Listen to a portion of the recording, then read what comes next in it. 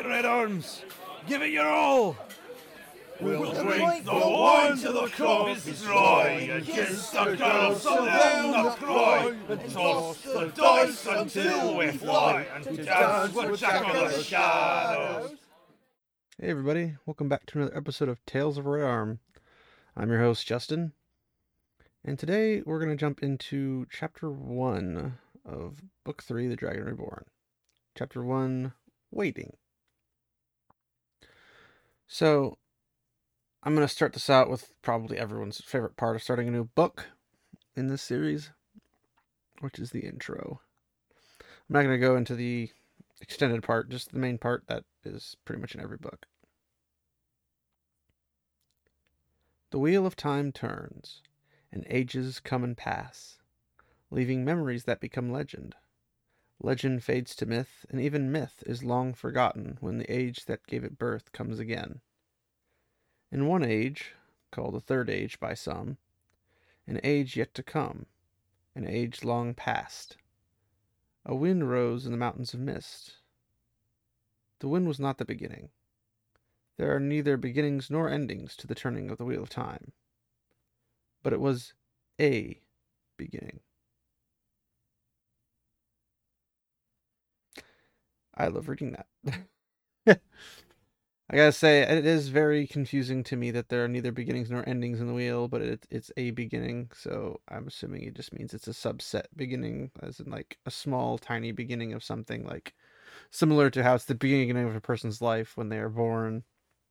It's not a beginning in the Wheel of Time, or to the turning of the Wheel of Time, but it's a new part of the pattern that is being drafted by the wheel. Is my assumption anyway. Could be wrong, but not much else is really brought upon it that I can see in the books. And there's going to be a lot of really good descriptions in this chapter, so I definitely encourage you to check it out. It's one of my favorite parts about Robert Jordan is that he's very descriptive, and it gives you a very good landscape image if you are one of the kind of people like me who typically see everything in like a cinematic version in my brain as I read things, so I can kind of see how it plays out. Maybe that's why I have such a good imagination. I don't know. But it's definitely worth reading, so don't skip it. But here at the beginning of Chapter 1, we got this one part here, this introduction to a character we all know, if you've read at least the last two books. So I'll go ahead and read it. Sitting his horse just inside a thicket of leather leaf and pine, Perrin Barra shivered and tugged his fur-lined cloak closer. As close as he could with a longbow in one hand and a great half-moon axe at his belt. It was a good axe of cold steel. Perrin had pumped the bellows the day Master Luhan had made it. The wind jerked at his cloak, pulling the hood back from his shaggy curls, and cut through his coat. He wiggled his toes in his boots for warmth and shifted on his high-cantled saddle. But his mind was not really on the cold. Eyeing his 5 companions, he wondered if they, too, felt it.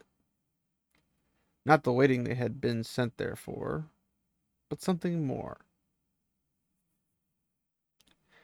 So yeah, we get introduced to Perrin Barra at the beginning of Chapter 1. It's an interesting situation, and we'll be introduced to his horse in a second. But before we jump into that, I did want to point out that they're in the mountains of mist, and it's really, really cold.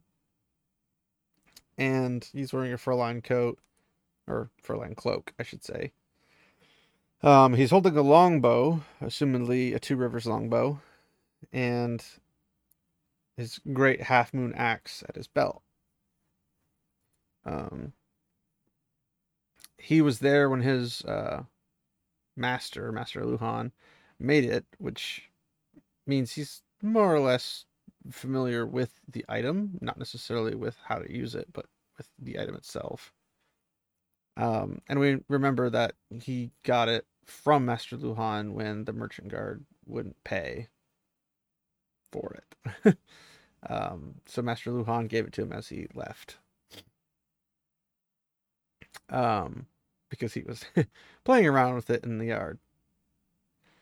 But so he's got his cloak gets pulled back by the wind, and he's got his head of shaggy curls.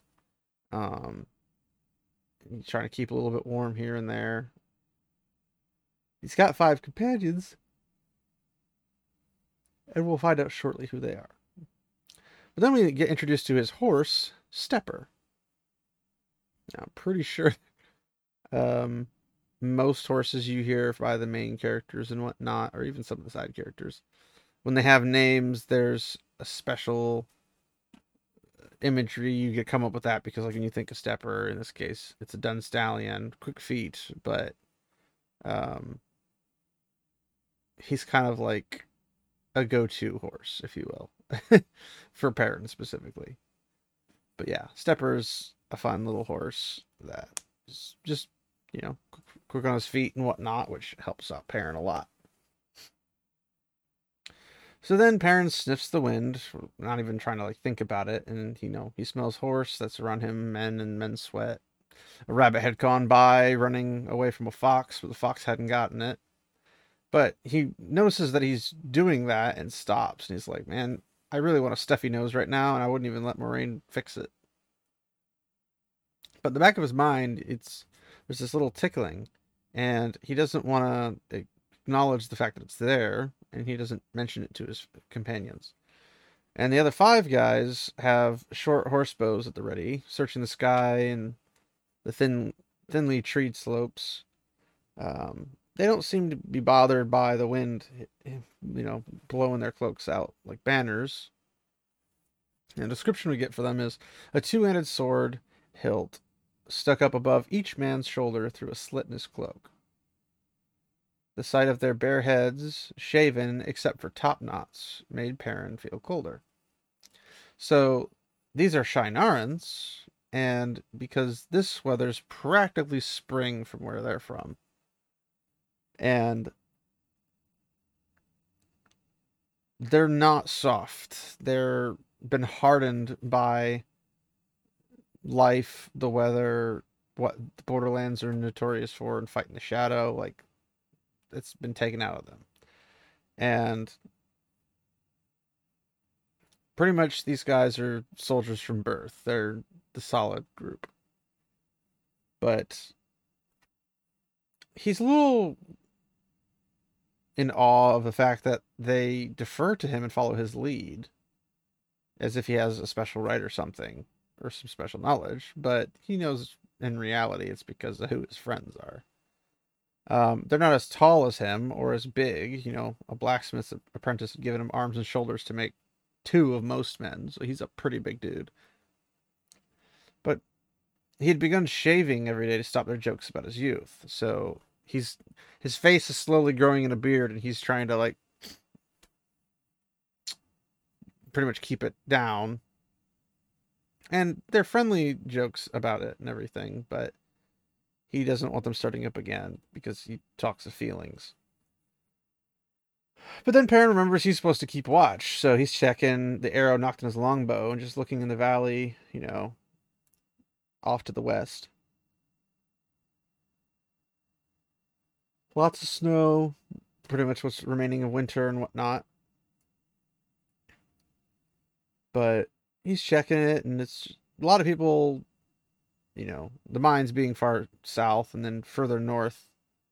A lot of people think that's bad luck to be in the Mountains of Mist, and many would avoid entering them if they could. Then Perrin's eyes glitter like burnished gold. But then the tickling becomes an itch. This little tickling in the back of his head. And he's like, no, and he pushes the itch aside, but the expectation doesn't go away, and he's just kind of sitting on the brink of it. And he's like, well, maybe something unpleasant lays in the mountains around them, but there's a way to know. Where men rarely come, there's probably always wolves. But he crushes the thought before it has a chance to kind of take place, and He's like, well, better to wonder, definitely than that. And this is something that you want to keep kind of tucked away for later because it might become relevant, and not too in the news. Yeah, and not too far future. He's like, well, if there's anything out there, the Outriders are going to find it. He's like, well, this is my forge. I'll tend to it. They can tend to their own. So he can see further than the others. So he was the first one to spot a rider coming from Terabon, the direction of Terabon, I should say. But the rider was only a spot of bright colors on horseback, kind of going through the trees in the distance. Now seen, now hidden, and it's a piebald horse. And he's like, oh, finally. But he's about to announce her when Missima suddenly mutters, Raven, like it's a curse. So Perrin jerks his head up, and this big black bird was quartering over the treetops no more than 100 paces away. And it's Corey. It might have been carrion dead in the snow or some small animal, but they're not going to take the chance. And it doesn't seem to have seen them, but an oncoming rider would soon be in its sight. But even as he spotted the raven, his bow comes up, and he drew, and the fletchings to cheek to ear and loosed, all in one smooth motion. And he was dimly aware of the slap of bowstrings beside him, but his attention was all on the black bird. And then suddenly it cartwheels in the shower of midnight feathers as his arrow finds it, and it tumbles out of the sky as 2 more arrows streak by. Bows half drawn, the other Shienaran searched the sky to see if it had a companion. And Perrin's like, well, do the ravens have to report, or does he, just see what it sees? And he didn't think anyone would hear it, but Ragan, the youngest of the Shienarans, that's less than 10 years older, his elder. In other words, Perrin's being under 20 means Ragan's not even like 30.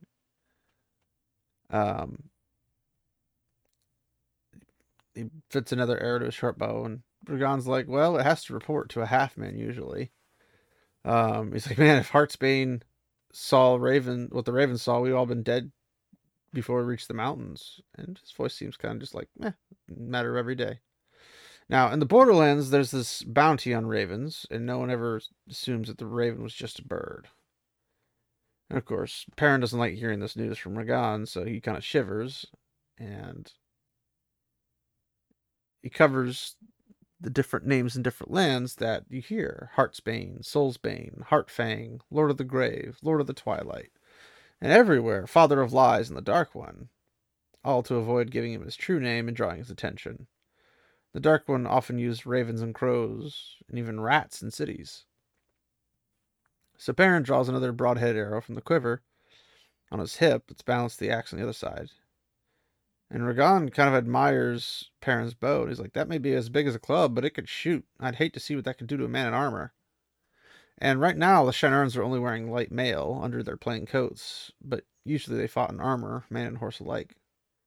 And Missima kind of sneers at this, with his triangular scar in his dark cheek, twisting his contemptuous grin.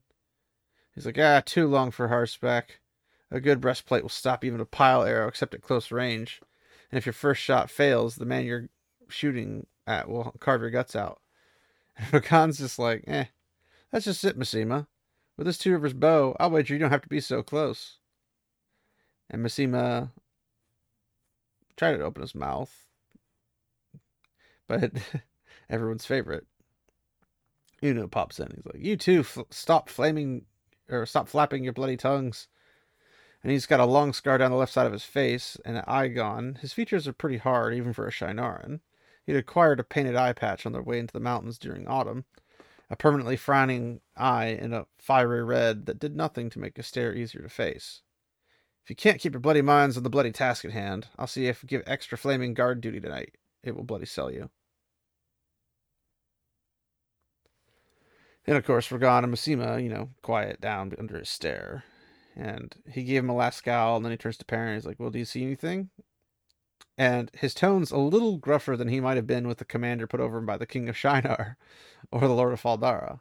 But there was something in it of readiness to basically just do whatever Perrin suggests. Now, since it had been quiet, the skies have been kind of quiet, their assumption is that the raven was alone and not in a flock or anything, which would have been probably very difficult to kill all of them on. Or in this case, I guess a murder of crows. But the Shienarans know that he can see pretty far, and they just assume it's natural and, whatever. And the color of his eyes, they just assume that's just what it is, what it is. But they don't really know everything, not by even 50%. Like, it's just, they just accept him, and they just seem to accept everything and anything. The world's changing, is what they say, and everything spins in the wheel of chance and change. And if a man's color, or a man's eyes had a color no man's eyes had ever had been, what does it matter now? Parents like, well, she's on her way here. You should see her just about now, right over there. And Uno strains forward with his one real eye squinting and, finally nodded doubtfully. He's like, well, there's bloody something over there. Yeah, there's nodded a murmur, and then he glares at them, and they just look up at the skies, like, nothing to see here, just whistling. And then Perrin realized that the bright colors on the distant rider was, and he's like, it's a vivid green skirt peeking out beneath a bright red cloak. And he's like, she's one of the Tuatha'an, the traveling people.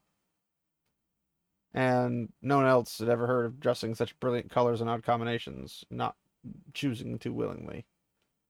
And the women they had met occasionally, or guided even deeper into the mountains, had a beggar in rags, struggling through foot on a snowstorm, a merchant by herself leading a string of laden pack horses, a lady in silks and fine furs, the red tasseled reins on her palfrey and gold worked on her saddle. The beggar departed with a purse of silver, more than Perrin thought they could afford to give, until the lady gave an even fatter gold purse. And women from every station in life, all alone, from Terrebonne and Gildan and even Amadicia. But he never thought he'd see one of the Tuatha'an. And who was like a bloody tinker? And the others were just as surprised as he was. And Ragan's top knot waves as he shakes his head. He's like, a tinker would be mixed in this. Either she's not a tinker or she's not the one we're supposed to meet. And Masema doesn't like tinkers, and he thinks they're useless cowards. And Uno's like, cowards, Masema? If you were a woman, would you have the flaming nerve to ride up here all alone and bloody unarmed? And there's no doubt that if she's a Tuatha'an, she'd be unarmed. Masema kept his mouth shut, but the scar on his cheek stood out tight and pale. He's like, burn me if I would. That being Ragan. He's like, burn me if you would either, Masema. Masema just grabs his cloak and, pulls it closer and searches the sky. And Sort's just like, huh, the light send that flaming carrier eater was flaming alone.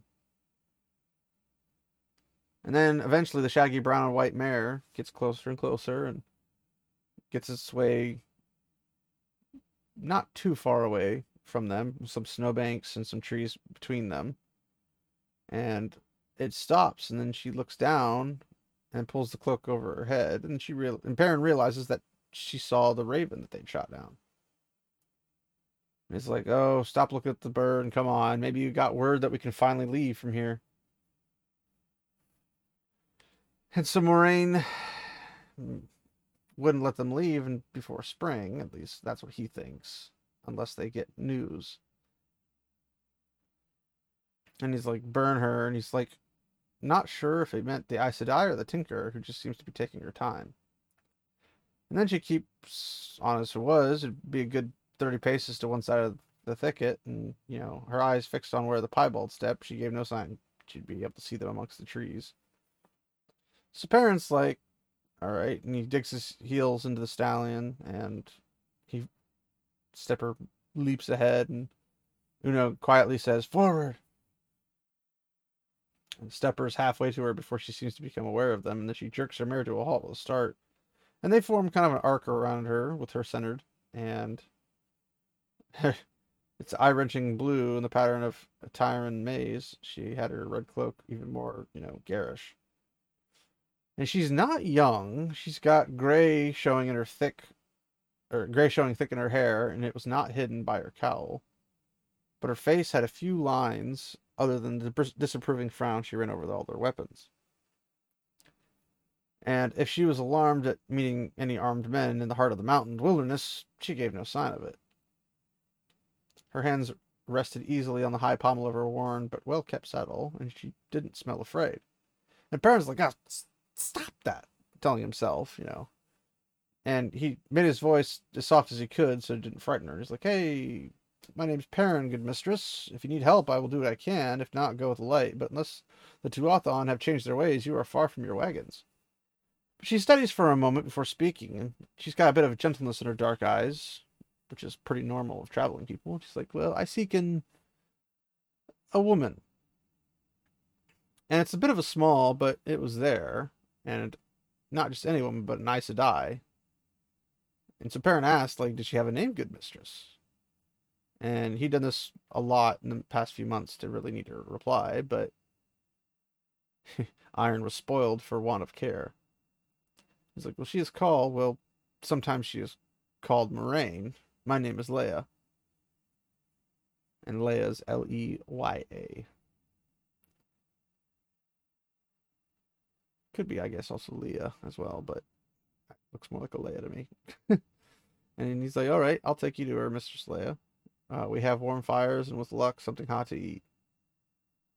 And he doesn't start moving immediately, and he asks, like, "How did you find us?" He asked before, but each time Moraine sent him out to the spot she named, but woman she knows would come. The answer would be the same as always, but he had to ask. She's like, "Well, just knew if I came this way, someone would find me and take me to her. I just knew. I have news for her." So Perrin doesn't ask what news, and then the woman just give the information they brought only to Moraine. And he's like, "And then Moraine tells us what she chooses. And Aes Sedai never lie, but it is said that the truth of an Aes Sedai told you is not always the truth you thought it was." He's like, "Oh, well, whatever. Too late for it now." And then he's like, "This way, Mistress Leia," and he gestures up the mountainside. And the Shinarans with Uno at their head, falling behind Perrin and Leia as they begin to climb. The Borderlanders are checking the sky as much as the land, but whoever's in the last keeps a special watch on their back trail. And for a while they ride in silence, except for the sound of, the horse's hooves, but sometimes they would send rock clattering across bare stretches or crunching snow crust. But he's a little uncomfortable under her scrutiny, or under the scrutiny of her eyes. At his bow, his axe, his face, but she doesn't say anything. And he tries to keep his eyes away from her so she doesn't give much thought to his eye color. And he's like, "I was surprised to see one of the traveling people believing as you guys do." And she's like, "Well, it's possible to oppose evil without doing violence. Just, simple, obvious truth." And Perrin grunts sourly, then not really has to, but mutters an apology. He's like, "Well, whereas you say, Mistress Leia." And then she kind of goes into her usual, monologue of, violence harms the doer as much as the victim. That is why we flee those who harm us, to save them from the harm themselves as much as our own safety. If we do violence oppose evils, soon it'll be no different from what we struggle against. It's the strength of our belief that we fight the shadow. Perrin snorts again, and he's like, "I hope you never have to face Trollocs. The strength of your belief, the strength of their swords will cut you down where you stand."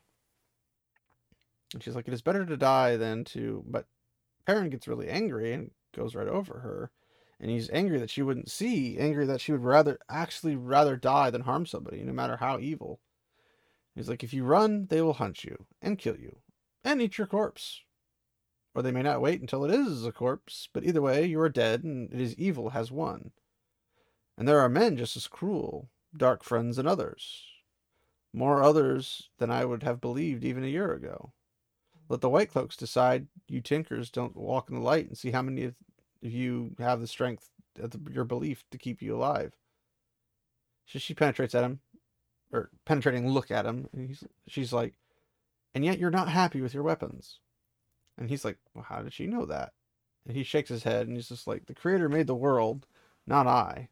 I must live the best I can in the world the way it is." And she softly replies with, "So sad for one so young. Why so sad?" The first thing that popped in my head when I read this is the Joker going, "Why so serious?" And he's like, "Well, I should be watching, not talking. You won't thank me if I get you lost." So he pushes Stepper forward to cut off any further conversations, but he could feel her looking at him. And he's like, "Sad? I'm not sad. Just like, I don't know. There's got to be a better way, that's all." And it seems like he's struggling with this pacifism of the traveling people, or the Tinkers, and the fact that at some point you have to stand up and fight against evil. Otherwise, evil just wins, and you're not really fighting against the shadow if you die. And if everyone dies. But he has this minor struggle. I wouldn't call it anything super crazy or whatnot, but he's still trying to figure himself out in terms of what's all happening with, the Dragon Reborn popping up and being one of his best friends and such. So, they're going over the slip on the mountain, and they go through Forest Valley with a stream and everything. And in the distance, the side of the mountain has been carved into the semblance of two towering forms, a man and a woman. Perrin thought they might be, though the wind and rain had long since made that uncertain. Even Moraine claimed to be unsure who they were supposed to be, or when the granite had been cut. And there's two possibilities that I could think of, considering this could be near the territory that used to be the territory of Manetheren. So it could be the former king and queen of Manetheren at some point, and this is just one of their far outskirts, maybe a border of some sort or something. This could also be a male and female Aes Sedai, although it's unlikely from the Age of Legends, due to the nature of the Mountains of Mist more than likely being created at the breaking. And in the breaking is basically tectonic plates and stuff shifting to form, the Mountains of Mist or the Spine of the World, all that kind of stuff. But it's possible that there are Aes Sedai right after the breaking, and it was something that was given before. But it's unlikely. It seems more likely to be more of Manetheren because of the location. But there's nothing really deep into it, but I like to think that that's probably just a Manetheren statue of royalty of some port and some line. But they head through this little clear water stream, and pricklebacks and small trout dart away from the horses' hooves. They spot a deer, but they bounce into the trees. They get a large mountain cat, just kind of be frustrated that it's not able to catch the deer. It eyes the horses, but then, lash of its tail vanishes after the deer.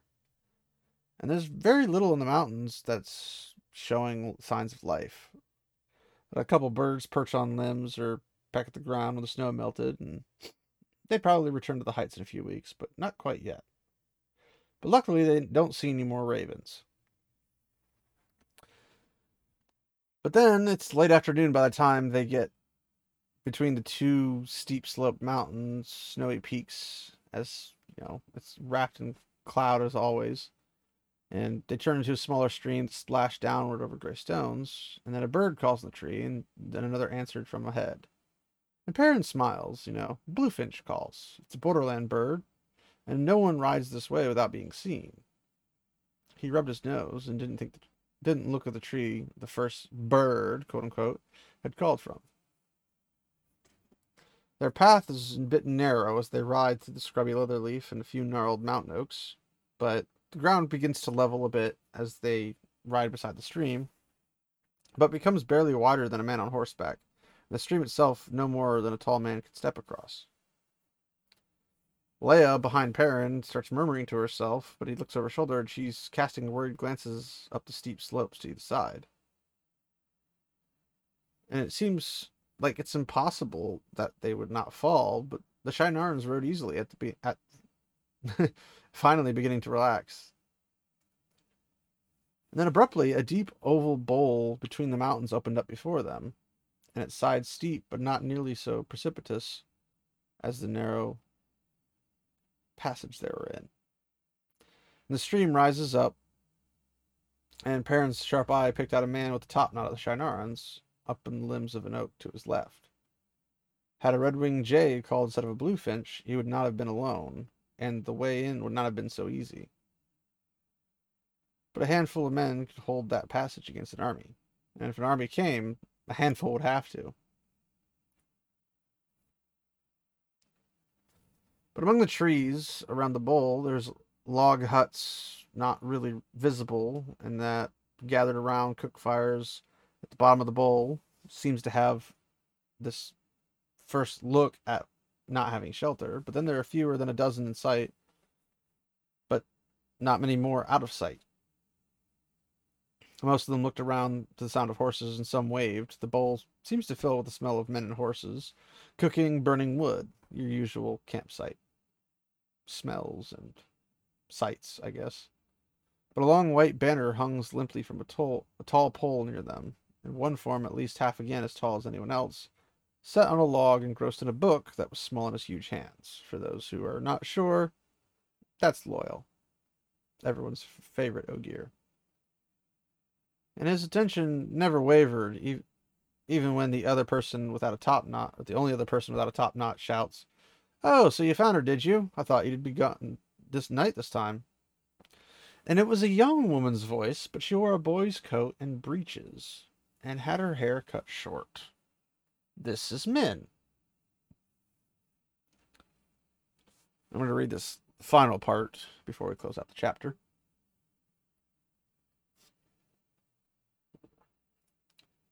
A burst of wind swirled into the bowl, making cloaks flap and rippling the banner out to its full length. For a moment, the creature on it seemed to ride the wind. A four-legged serpent scaled in gold and scarlet, golden maned like a lion, and its feet each tipped with 5 golden claws. A banner of legend. A banner most men would not know if they saw it, but would fear when they learned its name. Perrin waved a hand that took it all in as he led the way down to the bowl.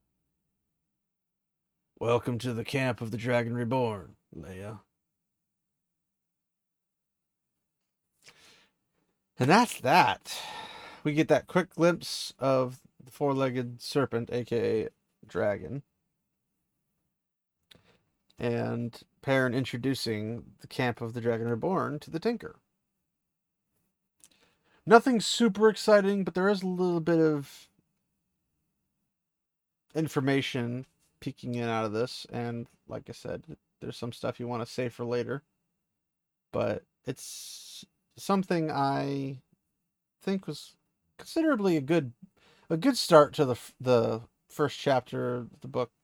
And I mean, I've read the series, so I obviously know what's coming next, but for a good build up, you got these people who've been waiting in the mountains for months, and they're waiting to see what's going to happen, and maybe this is the information that'll keep it moving, or maybe they'll have to wait and more people will show up. Guess you'll just have to find out in the next chapters. But yeah, I thought it wasn't a bad one. Lot of description, like holy moly, a lot of descriptions. I skipped quite a bit of description, so definitely check that out. It's great. Definitely creates a world in your mind. Makes it all add to the wonder, I guess, of the fantasy series. But yeah, that's it for chapter 1. Chapter 2 will be in the next episode, and I hope you guys will join me for that one as well. I'm looking forward to this roller coaster ride of a book, because it has a whole lot going in it, and we get to kind of experience the world as a whole a little bit more. And it's one of the favorites of people of the series. I know 4 is everyone's favorite, but book 2 and book 3 have a special place in a lot of people's hearts. So that being said, I'd love to hear what you guys think about it. You can reach out to me on Twitter, Facebook. On Facebook, it's just Tales of Red Arm. On Twitter, it's at Tales of Red Arm. If you want to directly email me, you can just talesofredarm@gmail.com. Whatever you'd like. I'd love to hear from you guys. And, you know, I don't mind the hate mail as much as most people do. But yeah, thanks everybody for hanging out. Definitely looking forward to doing this entire book. It'll be fun. I don't remember. I think there is 56 chapters in this book. I don't know if that counts. It's technically 57 because the prologue. So technically 57 episodes to really cover this book. But I think it'll be fun. So I'm looking forward to it. But thanks again, everybody, for hanging out. Next episode will be as per usual next week. And looking forward to telling you guys more about the story. So thanks again, everybody, for hanging out. And we'll see you next time. Until then. We drink all night and dance all day, and on the girls will spend our pay. And when we're done, then we'll away to dance with Jack of the Shadows. We'll toss the dice however they fall, and snuggle the girls, be they short or tall, and follow young Matt wherever he goes to dance with Jack of the Shadows. We'll toss the dice however they fall, and snuggle the girls, be they short or tall, then follow Lord Matt wherever he goes to dance with Jack of the Shadows. We'll give a yell with a bloody curse and hug the maids, it could be worse. Let's ride away with the dark woods first to dance with Jack of the Shadows. Yeah!